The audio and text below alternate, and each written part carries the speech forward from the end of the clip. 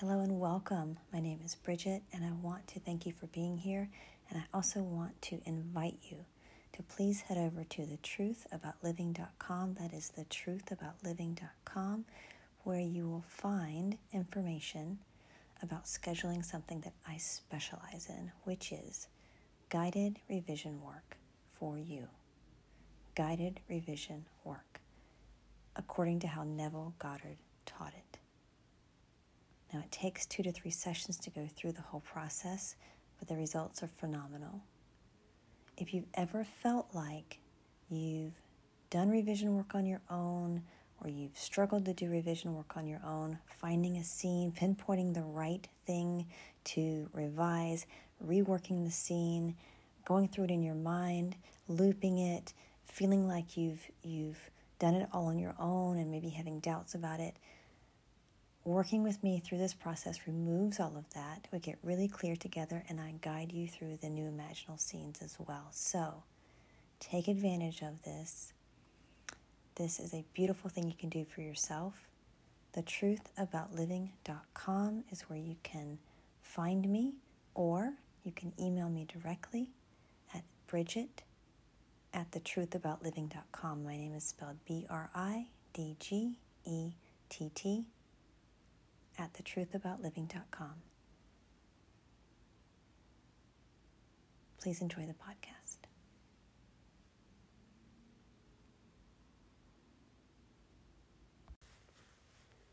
The Artist is God, 1969. God is the great artist, and there is no artistry so lovely as that which perfects itself in the making of its image. God has but one consuming objective, and that is to make you into his image, that you may reflect and radiate his glory.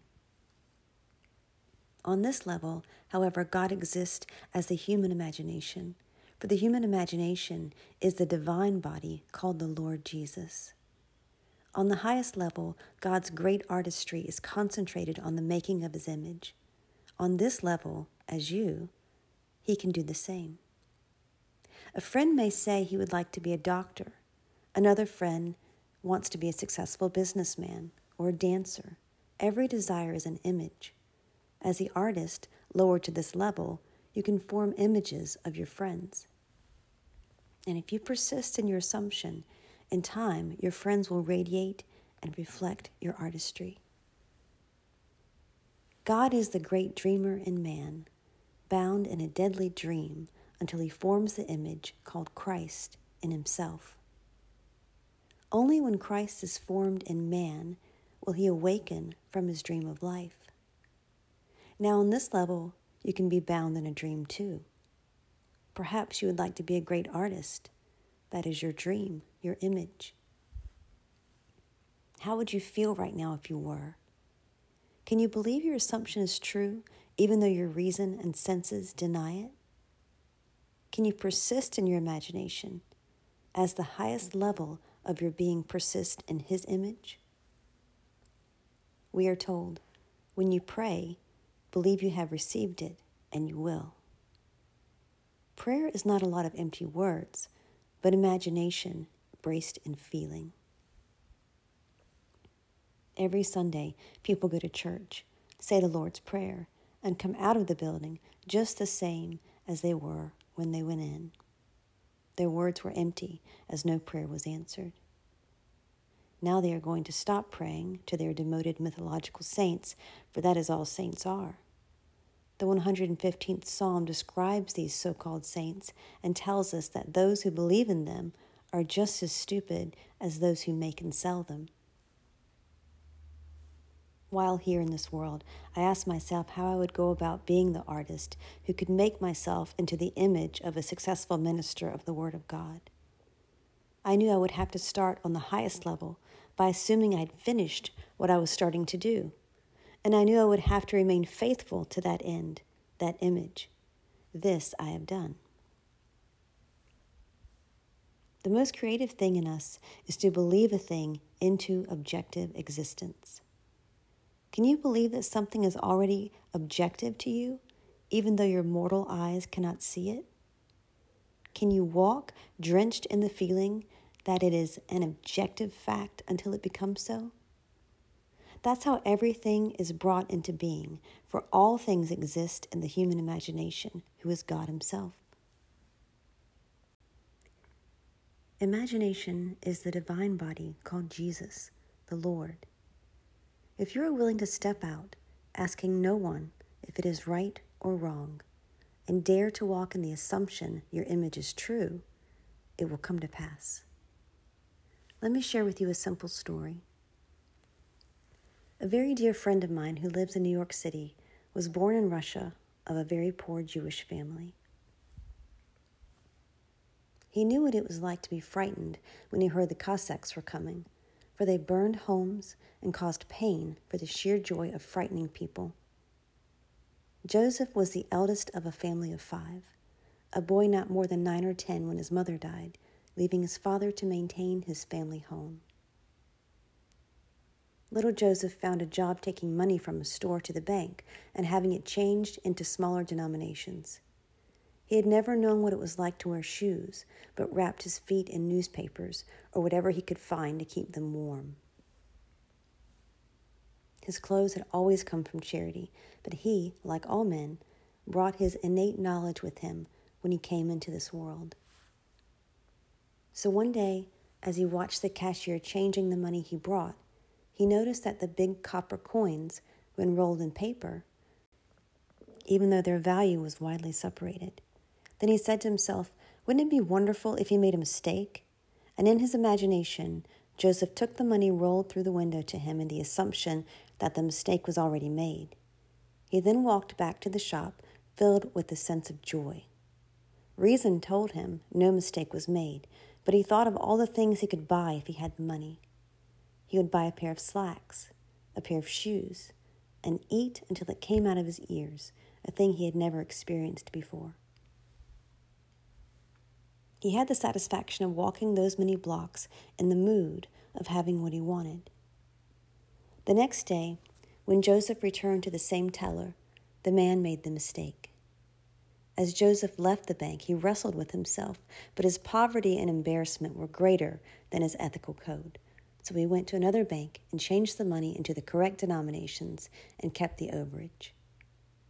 That night, he bought himself a pair of slacks, new shoes, and ate at a restaurant until he could eat no more.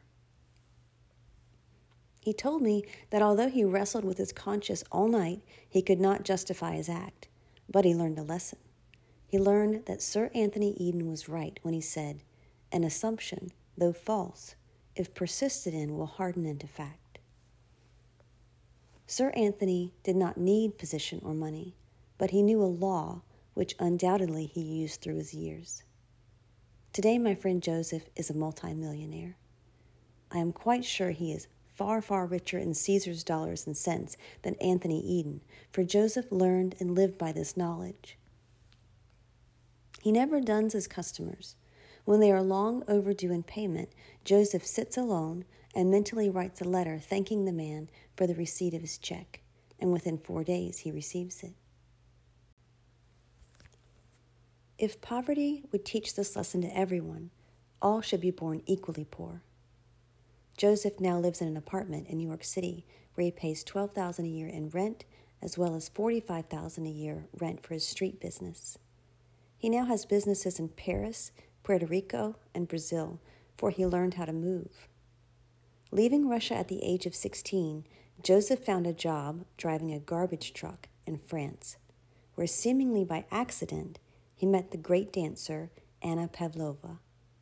She suggested he follow in his father's footsteps and make undergarments for women, which he did and is now famous for. I'm asking you to do as Joseph did, for I am teaching you a principle and leave you to your choice and its risk. I have told this story in the past, and there has always been someone in the audience who has criticized me for telling it, claiming I am leading people astray. I have always had a suspicion, however, that those who are most vocal in their criticism are justifying their own behavior. I am not urging you to forget all these so-called codes, but to tell you that we all ate of the tree of good and evil, and have suffered ever since.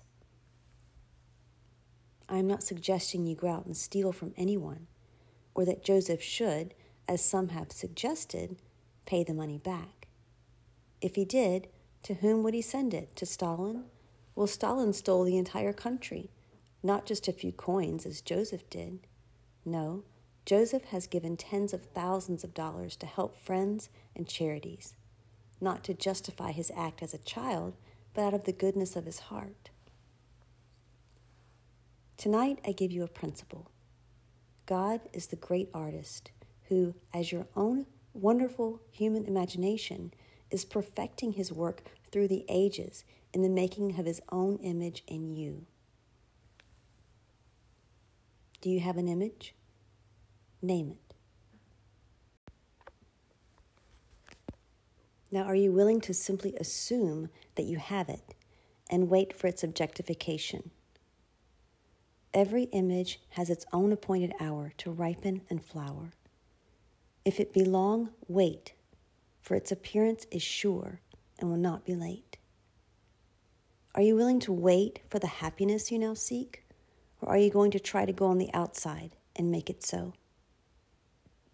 If you are willing to apply this principle and let it happen, you will become the successful businessman, doctor, minister, or whatever you desire to be. If you will assume your desire and live there as though it were true, no power on earth can stop it from becoming a fact, because you are God and your only opponent is yourself. There is nothing but God, but man, not knowing this, creates opposition and calls it Satan or the devil, both of which are just as non-existent as St. Christopher. Millions believe in them and give them power they do not possess. But I urge you to believe in nothing but God, who is your own wonderful human imagination. In time, you will depart this world, certainly. This is a world of death, so why remain here forever? You will play your part here while God forms his image in you. And when that image is complete, you will awaken to be born from above. Then the child will appear to signal your birth and fulfill the promise recorded in the book of Isaiah. Unto us a child is born. 5 months later, God's Son is given to you as a sign that the image is now perfect. When you look into the face of your son, David, you will see yourself as the eternal youth. You are now God the Father, and he is your Son who glorifies you. If you could see yourself matured, you would see the Ancient of Days, whose Son is his image, yet eternally young. That image is now being formed in you, and in time will become objectified. So have faith, which is nothing more than the subjective appropriation of your objective hope. Set your hope fully upon the grace that is coming to you when the Christ Spirit stands before you and calls you Father. In the 4th chapter of Galatians, Paul tells of Christ's formation and questions himself, saying, I see you are worshiping days and months, seasons and years.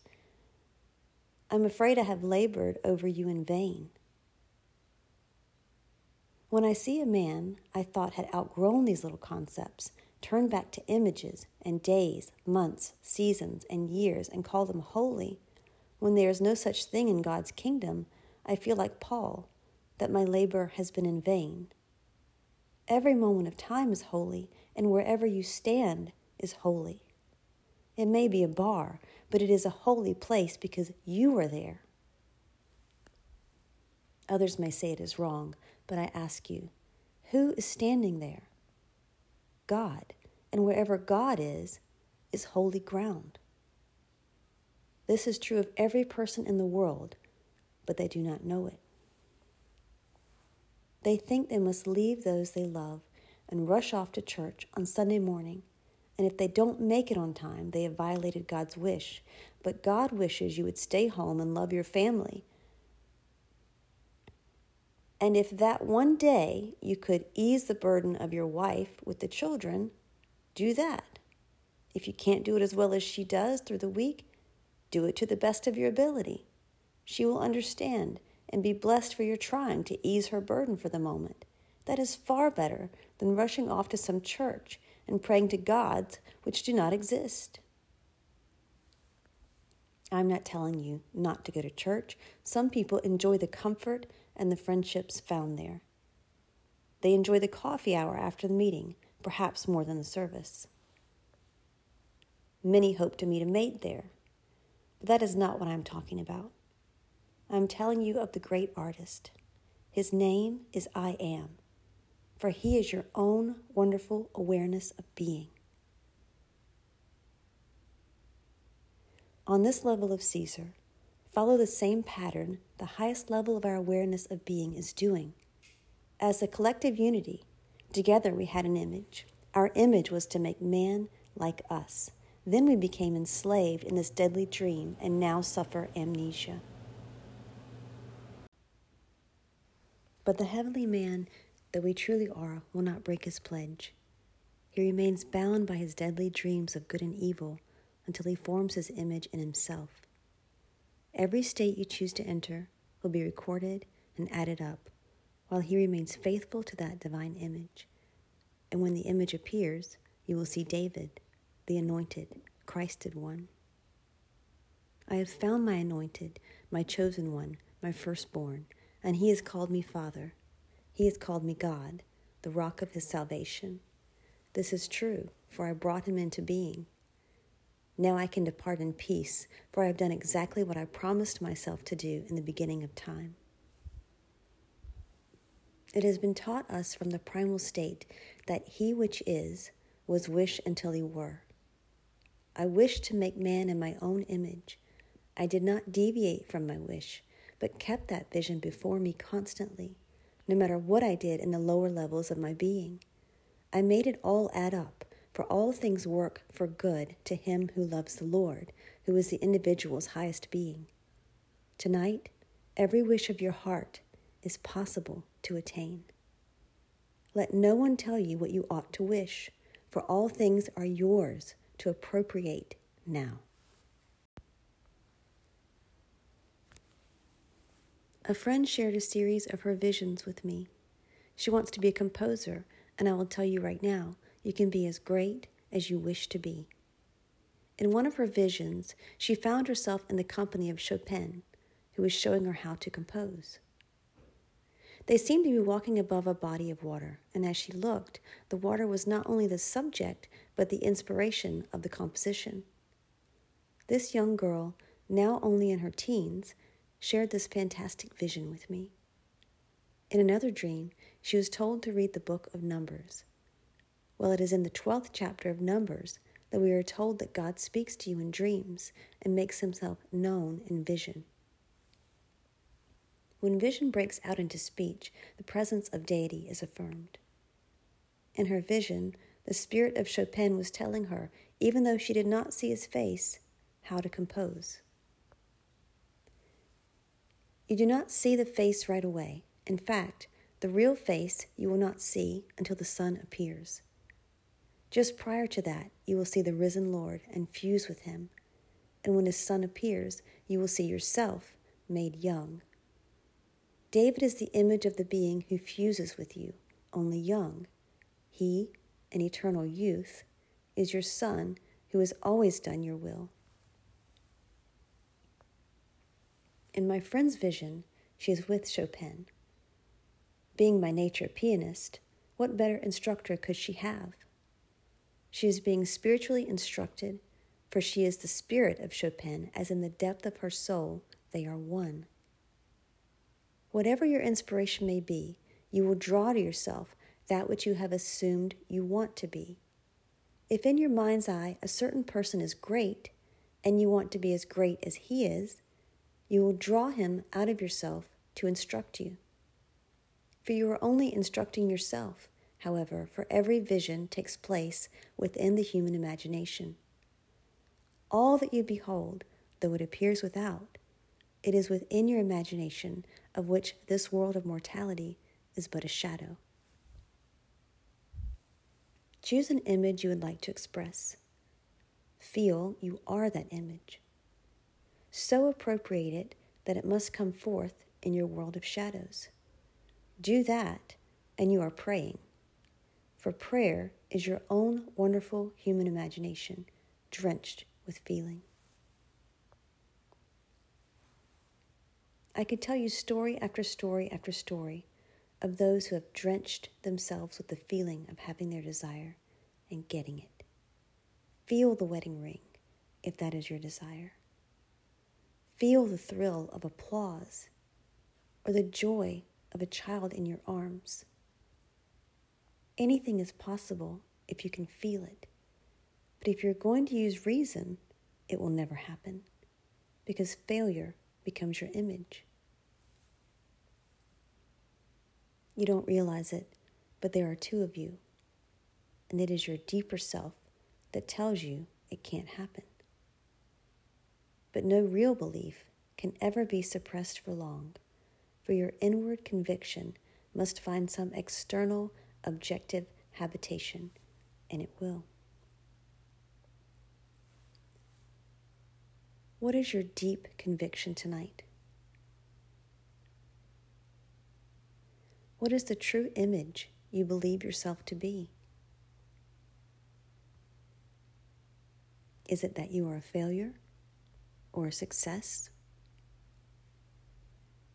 If you believe the headlines of the paper, you will be frightened, for they thrive on crisis. Do you know there are people who only write headlines? Good news is always put on the 10th page, but if the news is frightening, it will find front page print. Our boys are on their way to the moon tonight. Their trip made the first page today. But if something violent happens tomorrow, the violent act will get the headlines and not our exciting trip to the moon.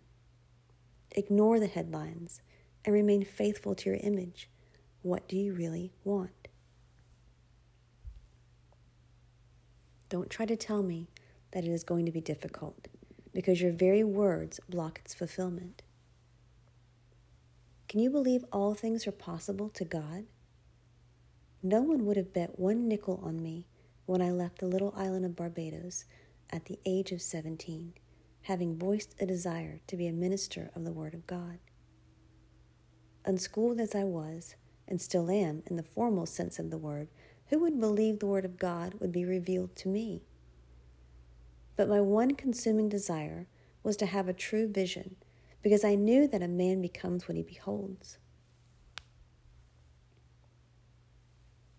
I didn't want the vision to be false, even if it was given to me by some giant with many degrees, because I would be accepting the vision he follows. I wanted truth to be revealed to me. For if it is true that a man becomes what he beholds, then I wanted to behold truth, that I would become it, and I have. When I tell you of David, I speak from revealed truth, not from something I found in a book. Rabbis, ministers, and priests deny my words because they are not what they were taught. They bring their own prefabricated misconceptions of Scripture to Scripture and cannot understand the words of one who has witnessed the truth of God's Word. I found the truth as Paul did. It did not come from a man, nor was I taught it by a man, but it came through a revelation, which was the unveiling of God within me. That unveiling occurred when I was confronted by and fused with the risen Lord. While you are here, do not neglect Caesar's world. You have to pay rent, buy food and clothing. Don't let anyone tell you this is sordid. You must do it while you are here. You must render unto Caesar that which is Caesar's. Forget the concept that Jesus got food from out of the air, for it is not true. The man in whom the pattern awoke labored as you and I do. And if you think I am being foolish about it, read the first 2 verses of the 8th chapter of Luke, where it states that he was supported by 3 women from their own substance. When Paul began to tell the visions as they unfolded in him, he said, "I earn my own bread." He didn't get any bread out of the atmosphere, but labored as a man, while he tried to persuade everyone that they would awaken to discover they were God, and all that is said of him in the gospel they would personally experience. I am telling you what I know from experience.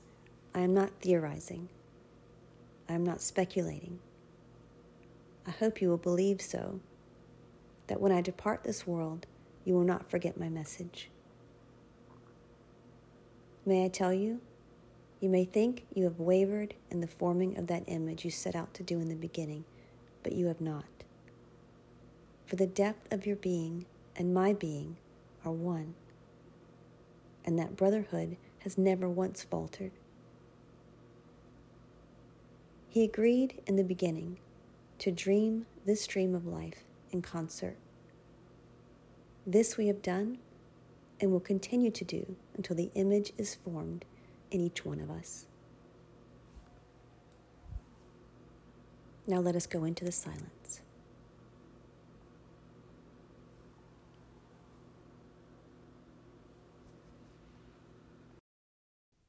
Thanks for listening to the podcast today.